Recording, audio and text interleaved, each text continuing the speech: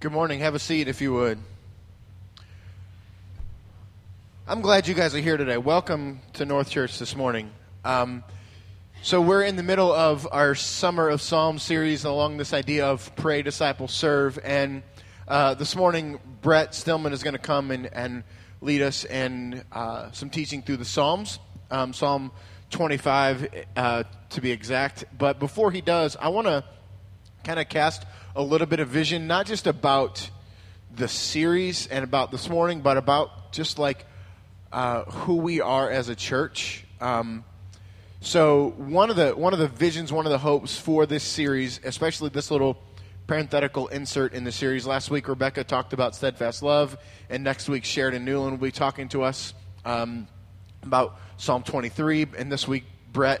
And so we've got, I think, 5, maybe 6 people that are going to be doing this. And so the idea is, one, to hear from other people and allow other people to teach us. But probably the biggest thing, the biggest takeaway that I want for all of us is that the Word of God is completely and utterly accessible to all of us, all the time. There's nothing special about me or anybody else who's ever preached at this church that allows us to stand in front of you. There's nothing special about us. The Word of God is accessible to all of us. Abram, fire that Hebrews 4 passage up there. This is from Hebrews 4, 14 through 16. Let me read this over you.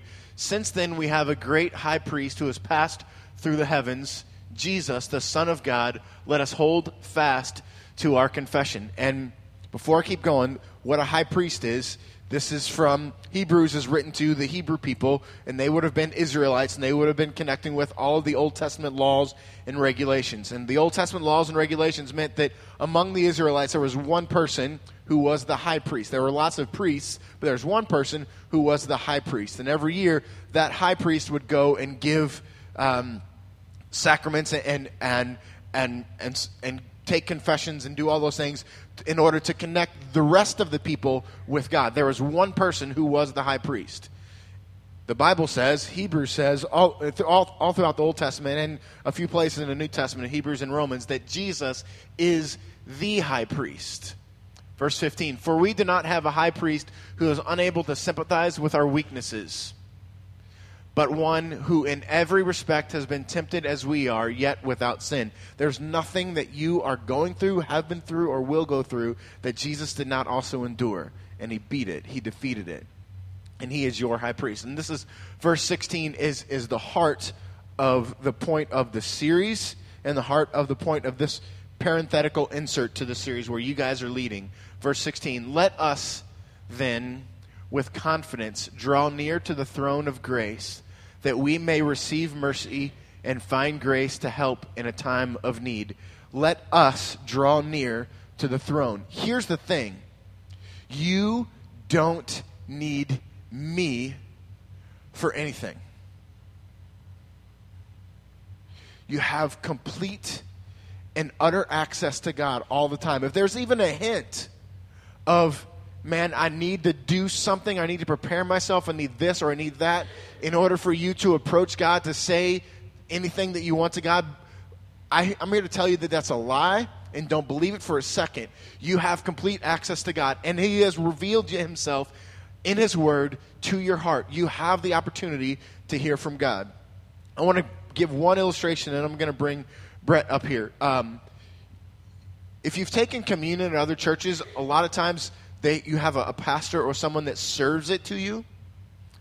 Maybe a group of deacons walk the hallways or walk the aisles and pass out the communion, or you come and a pastor will lift it up and hand you the bread or hand you the wine or hand you the juice or whatever. Here, we've done that a few times, but weekly, we have a table set aside here.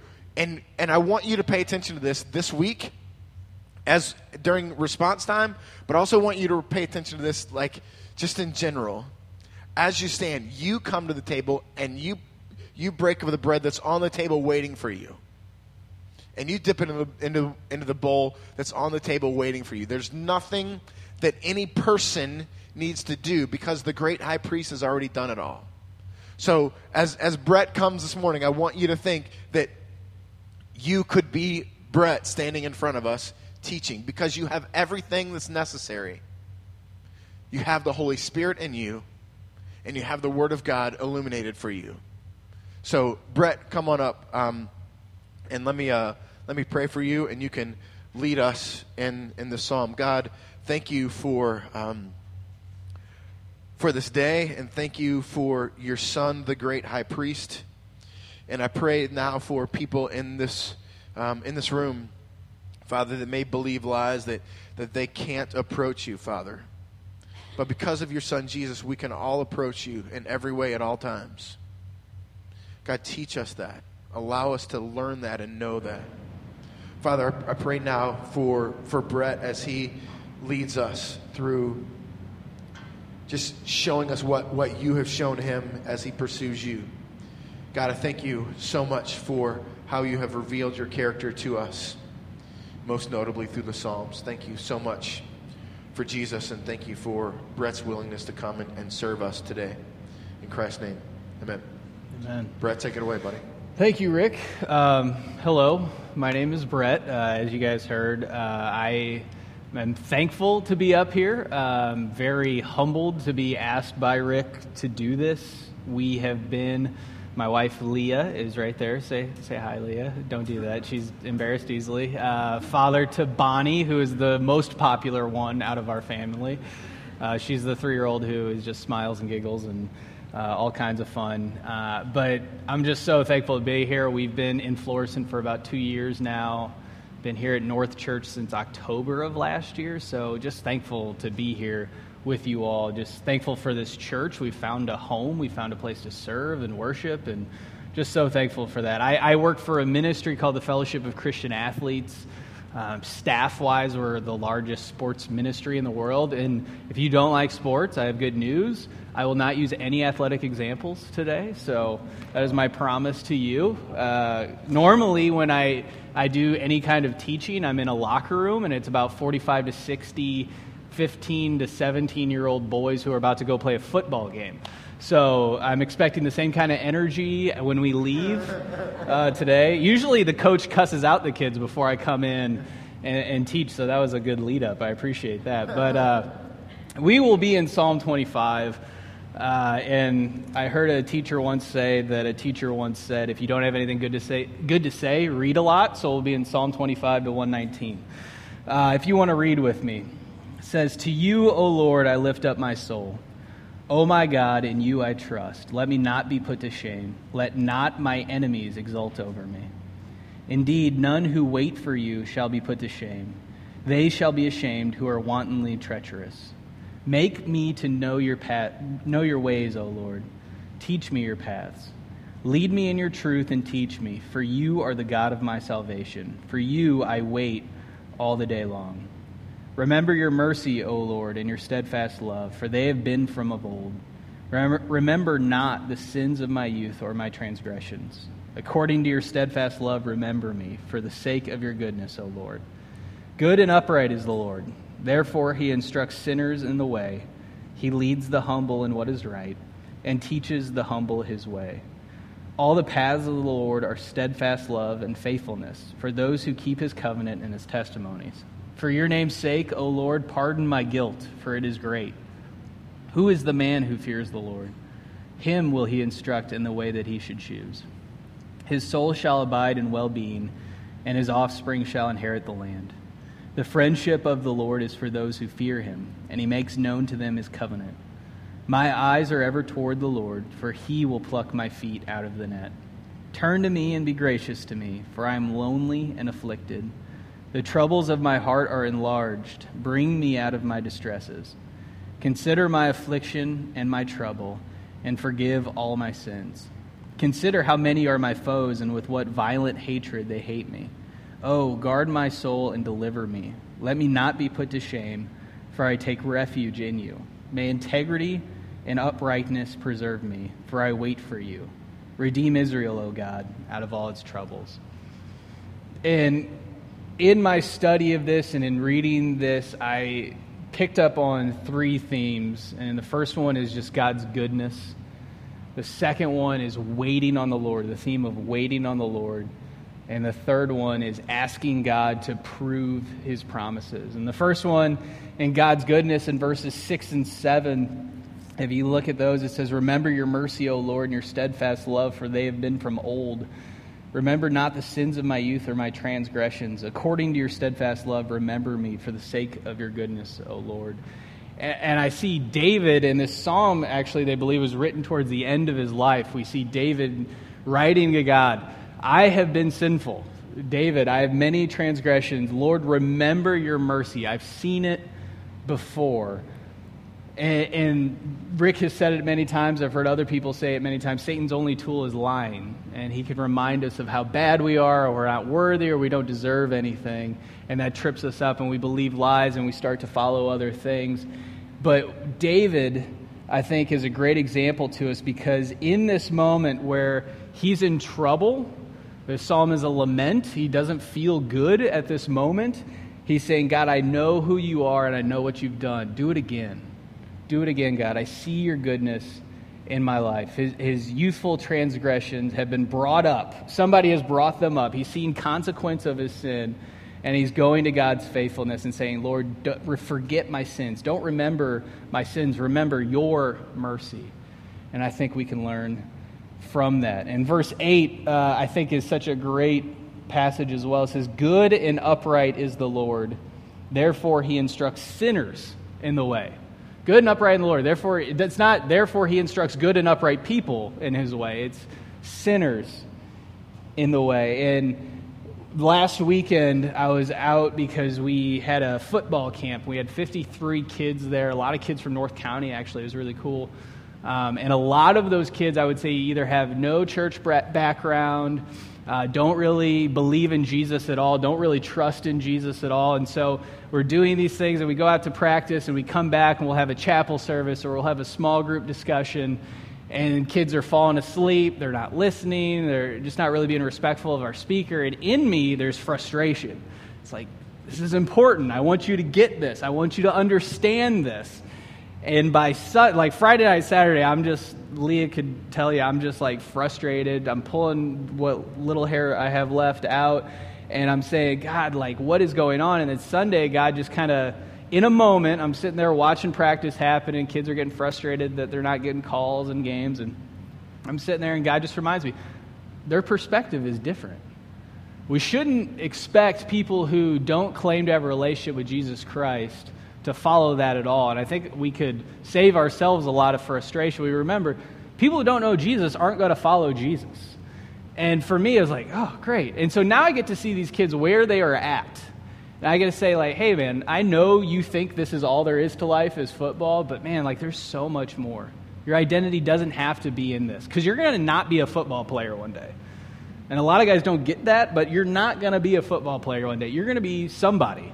And what do you have to go on? And I can tell you about the hope that Christ has for your life. And it just was such a great moment, such a humbling moment of God. And God reminded me too. He's like, "Hey, you were this kid one day. You didn't trust in Jesus. You didn't follow Jesus." And what a great perspective for us is like, man, if we could just be patient with sinners, I think we're going to be reminded of our own sin and what Jesus has done for us, and our perspective will just shift. Verse 10, I think this is the meatiest part of this psalm. I love it. It says, "All the paths of the Lord are steadfast love and faithfulness for those who keep his covenant and his testimonies." And so I grew up in the church. I became a Christian, I think at 16 years old. It was at an FCA camp. God has led all of the things in my life towards FCA, I fully believe. But I was at FCA camp. But I grew up going to church because my mom was a Christian. And so that's what you do. You take your kid to church, and you're in youth group. And so I understood grace. I didn't fully understand it, but I understood grace. I was sinful. Jesus came and died for me, and he died for my sins. And then if I believed in that, then I would have all of these list of rules. And there were a lot of do nots. So don't have sex. Don't drink. Don't cuss. Like all of these do not things that are just lined up. And I think we, as the American church, have kind of bought into this, and we've sold ourselves a bill of goods on this of like, All right, you're a Christian, now don't do a lot of these things. You're a Christian, stop. You were this way, stop doing it, right? And what I see here in verse 10 is a reminder that God came to restore, or Jesus came to restore what was broken. So in the beginning, God, when he created the earth, it was good. It wasn't broken when he created it. So our sin messed things up. We have sinned, I have sinned, and things are now broken in my life, and Jesus has come to restore us and reconcile us. And if you want, you could turn into Romans chapter 5. It's not going to be up there, I apologize, but Romans chapter 5, verses 10 and 11. And in this, Paul kind of talks about this. He says, "For if while we were enemies, we were reconciled to God by the death of his Son, much more, now that we are reconciled, shall we be saved by his life. More than that, we also rejoice in God through our Lord Jesus Christ, through whom we have now received reconciliation." So Christ has come to reconcile what was broken by our sin. And so now we get to live, and so here's where it comes in. It's not the do-nots anymore. It's here's how life is supposed to be. This is how we were intended to live in relationship with God. Everything in its proper and right order. And so when our mindset kind of shifts on that, I think there's more joy in obedience.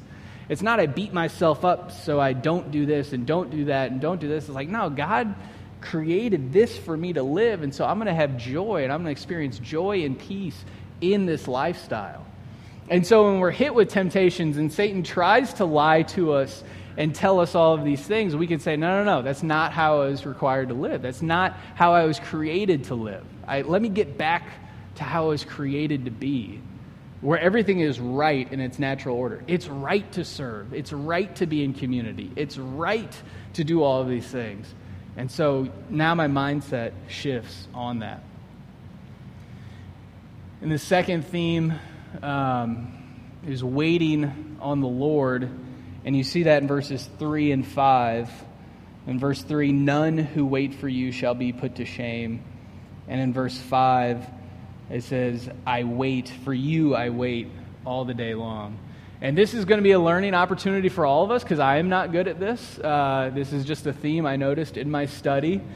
And this was good for me because I've always heard wait on the Lord, never quite understood it. But it can be described as a perspective of trusting God for all things. Our things including our future, the way we serve, the way we worship, our relationships, our vocation. All of these things, we're trusting in God fully. And that way we can wait on the Lord. And so in this setting, David is waiting on the Lord for rescue. The Old Testament, they're waiting on the Lord for the Messiah to come to redeem Israel. And we, on the other hand, on the other side of that, are now waiting for Jesus to come back. But there's also things we can wait on God in our lives for. And the way I like to think of it, and bear with me here, I may lose some of you, but just stick with me. Who here was a child at one point in time? You were a kid. Everybody? Okay, cool. Who here is a child now? Some of you are children now. Yes, Rick too. But I just remember pool days. Remember when you used to go to the pool? Like if you had a community pool. Pool days were the best. You would go to the pool. And so how I think of it is like you were always the first one out of the house. You had your flip-flops on, your swim trunks. For me, it was like no shirt. Like I was just ready to go. I'd run to the car, and you're sitting there at the car, and you're like pulling the door, it's locked, and you're just waiting on mom and dad to come, right? And you're so frustrated. Or Leah said it last night when we were talking about it. She said you're just in the hot garage, right? When the garage door isn't open, it's just like, oh, what is she doing in there? And so we want to go because we want to have fun, and we want to experience this life, and we're going to go have this experience at the pool. But if you're a parent, what are you doing in that situation? You can respond. Yes, we need to get stuff, right? We need to prepare for the pool day. If we go and we follow our kids with nothing, then it's going to be a bad day at the pool, most likely. We won't have towels. We won't have clothes to change into. We won't have snacks. Like Leah said, if you're my parents, I need sunscreen or else I will melt. I'm very, very pale. And so you need all of these things. And so you can't fully enjoy the pool day without having to wait at the car for your parents to bring those things. So, and I would equate it this spiritually is we cannot enjoy life fully and the experiences we go through, unless we wait on the Lord. We want to go experience all these things. I want to do what I want to do. I want to go and do these things. But unless we wait on the Lord, we're not going to get the full experience of that. And when I say wait on the Lord, I'm not talking about we lock ourselves in a room for a couple of weeks and we pray, God, is this the job for me or is this the job for me? Should my kids go to this school or that school? Those kinds of things. No, we're making decisions informed by God controlling our future. We have that knowledge and we believe that God controls our future. And so we wait on Him and we trust more in Him that He's going to control this. So I need to trust Him. And so my anxiety goes away and now I can more fully enjoy this experience that I'm about to enter into. And I think that's what this summer is hitting at with the Pray, Disciple, Serve, is waiting on the Lord, trusting God for who we are and what we are to do. And there's this quote by Charles Spurgeon that'll be up there. It's in your handout as well. And it's a little long. And the language is very King Jamesy and flowy. Don't be distracted by that. Try to get at what Charles is hitting at here. It says, true prayer may be described as the soul rising from earth to have fellowship with heaven. It is taking a journey upon Jacob's ladder, leaving our cares and fears at the foot, and meeting with a covenant God at the top. Very often the soul cannot rise. She has lost her wings and is heavy and earthbound, more like a burrowing mole than a soaring eagle. And I just want to stop and vulnerability, chance for honesty here. Who right now you feel like that in your prayer life? Like, I feel more like a burrowing mole than a soaring eagle that he's describing. Raise your hand. I am in this camp. I am fully there. And I feel like a mole, just digging, rather than the soaring eagle reaching to God.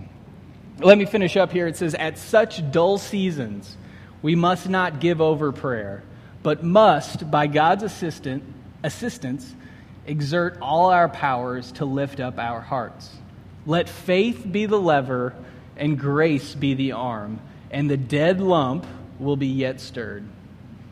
But what a lift it has sometimes proved. With all our tugging and straining, we have been utterly defeated until the heavenly lodestone, had to Google this, it means magnet, of our Savior's love has displayed its omnipotent attractions. And then our hearts have gone up to our beloved like mounting flames of fire. And I love what he says here is just don't give up. This isn't a try harder speech. Please do not hear me say try harder and then your prayers will be worthy.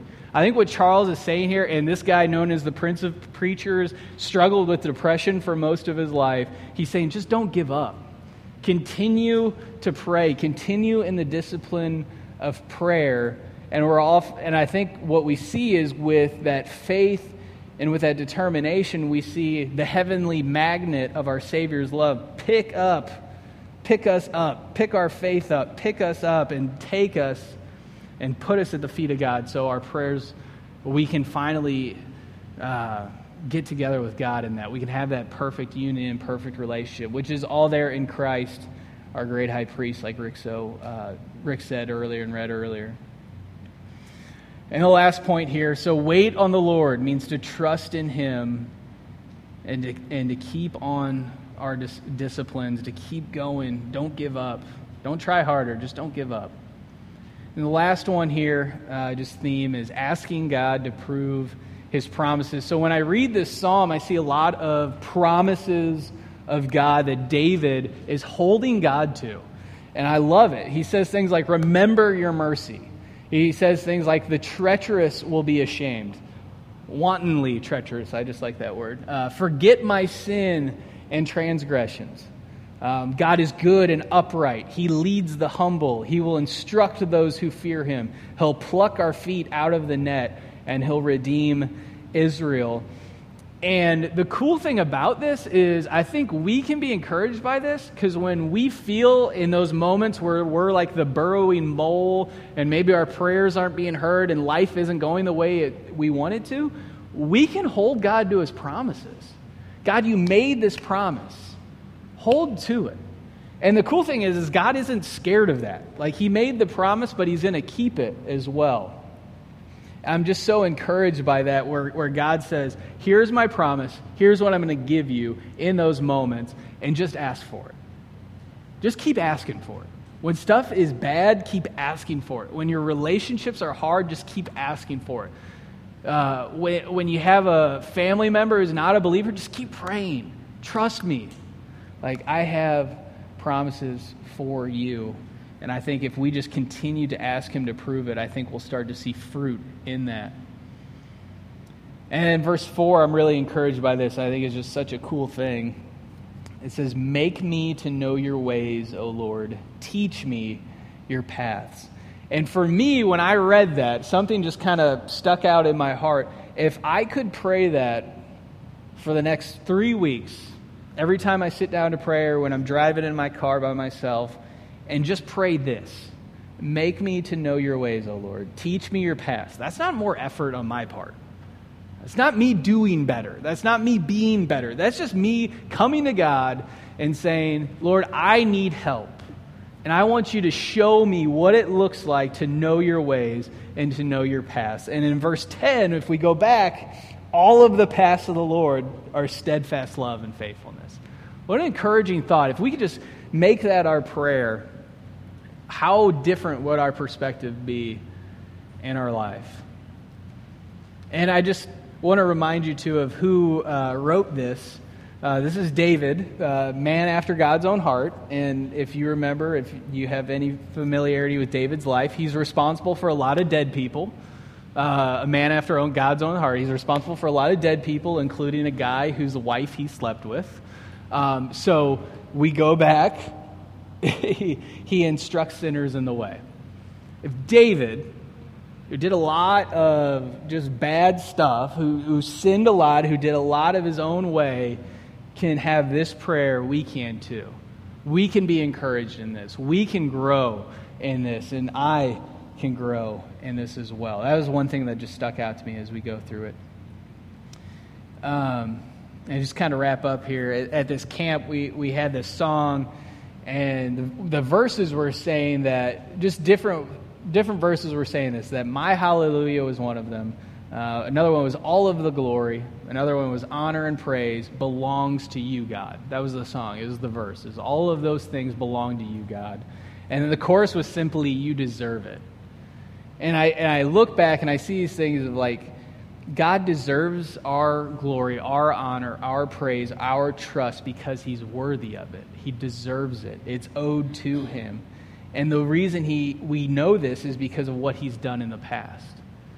In our lives, in our story, we know that God comes through. In the Word, we know that God comes through. In our church, we know that God comes through. And this is the encouraging thing of even when maybe we don't have the story in our own personal life of God coming through in a huge, big way in a certain scenario, that's plug for community groups. That's why it's good to be in community with one another, because we could hear others tell the story of what God has done for them. And then we could look, it's like, wow, God, you are awesome. And then we're reminded of God's promises, and then we trust in God more. So in closing here, and I know I've been everywhere, so forgive me. My encouragement to us, to me as a church, is just to lean into what God has called us to. If you have been struggling sin, with unbelief, with calling, all of these things, just lean in. Lean into what God has given to us. Verse 4, remember the prayer. Make me to know your ways, O Lord. Teach me your paths. And I think if we lean into those things, he's good and he's going to take care of us. Because those who wait for him will not be put to shame. And I think we can be reminded of the promises of God, that God will lean into us when we lean into him, and that he'll help us where we don't believe. God has reconciled us to himself to restore what he originally created, and he's worthy of our lives because of his love for us. So I think I'm done. Thank you, Rick, for the opportunity to do this. I hope it was encouraging, but the Bible's good. That's my summary statement.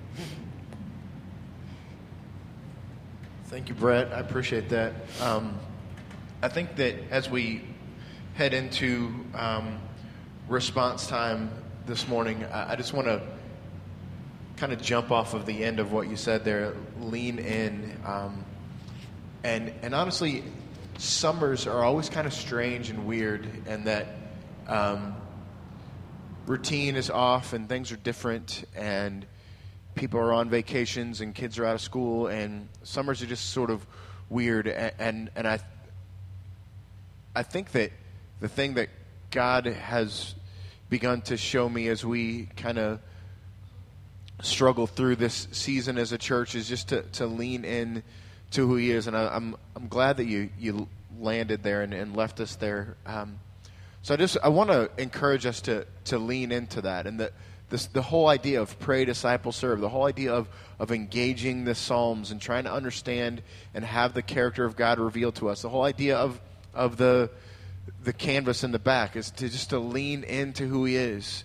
And so I want response time to be a very practical thing for us for the next 5 or 6 minutes where we respond to who God is, but allow that to be a metaphor for our lives. So we aren't just to lean in for these next few minutes while Josh and Kelly come and lead us in some more songs and we take communion and do these things, but instead an opportunity for us to lean into who he is.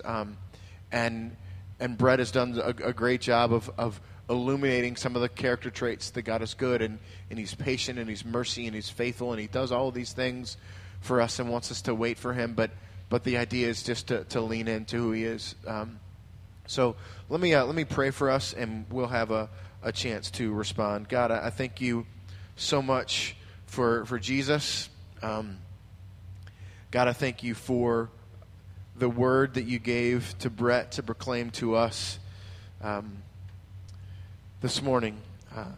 Father, I pray now that you would allow us to lean in. I pray now that you would allow us to wait for you. I pray now that your goodness would rest in us, Father. And I pray that our response to you and your goodness and your faithfulness and your forgiveness, all of which have been presented to us today, God, I pray that we would just wait this morning and rest in that.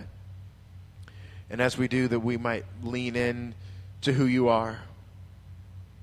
God, and I pray that this response time would be a metaphor for our lives, Father. There would be moments in our day and moments in our week where we pause to stop and stop the cycles and stop the life that just comes at us in waves, Father. Instead, just rest and listen and lean into who you are. God, I pray for those in the room that wrestle with the lies of the enemy that tell us that we don't have access to you. I pray against the lies of the enemy that bring up our past sin, Father. I pray that you would give us the courage to pray to you. God, forget our sins of our youth, but remember your steadfast love and your mercy. God, may we all rise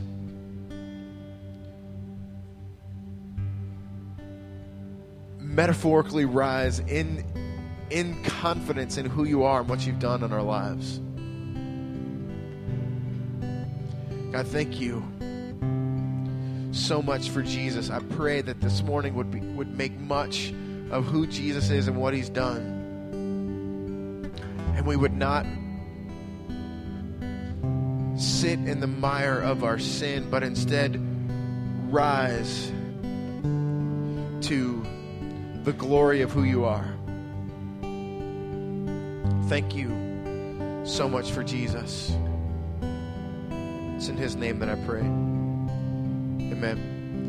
I want to lay the opportunities to respond in front of you. They are, as always, I will be in the back to pray. If you would like someone to pray, I'll be back there.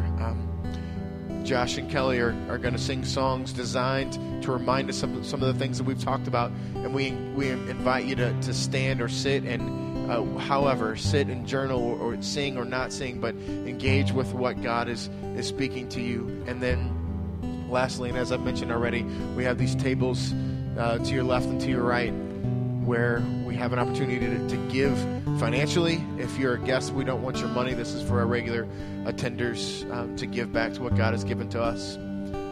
But most importantly, we have the bread and the wine, the juice that's there. As we take the bread and dip it into the bowl, I pray that we would be reminded of the life and death and resurrection of Jesus Christ offered to us, offered to you by Jesus, not by me, not by anyone else other than our Savior. Respond to God now in your time.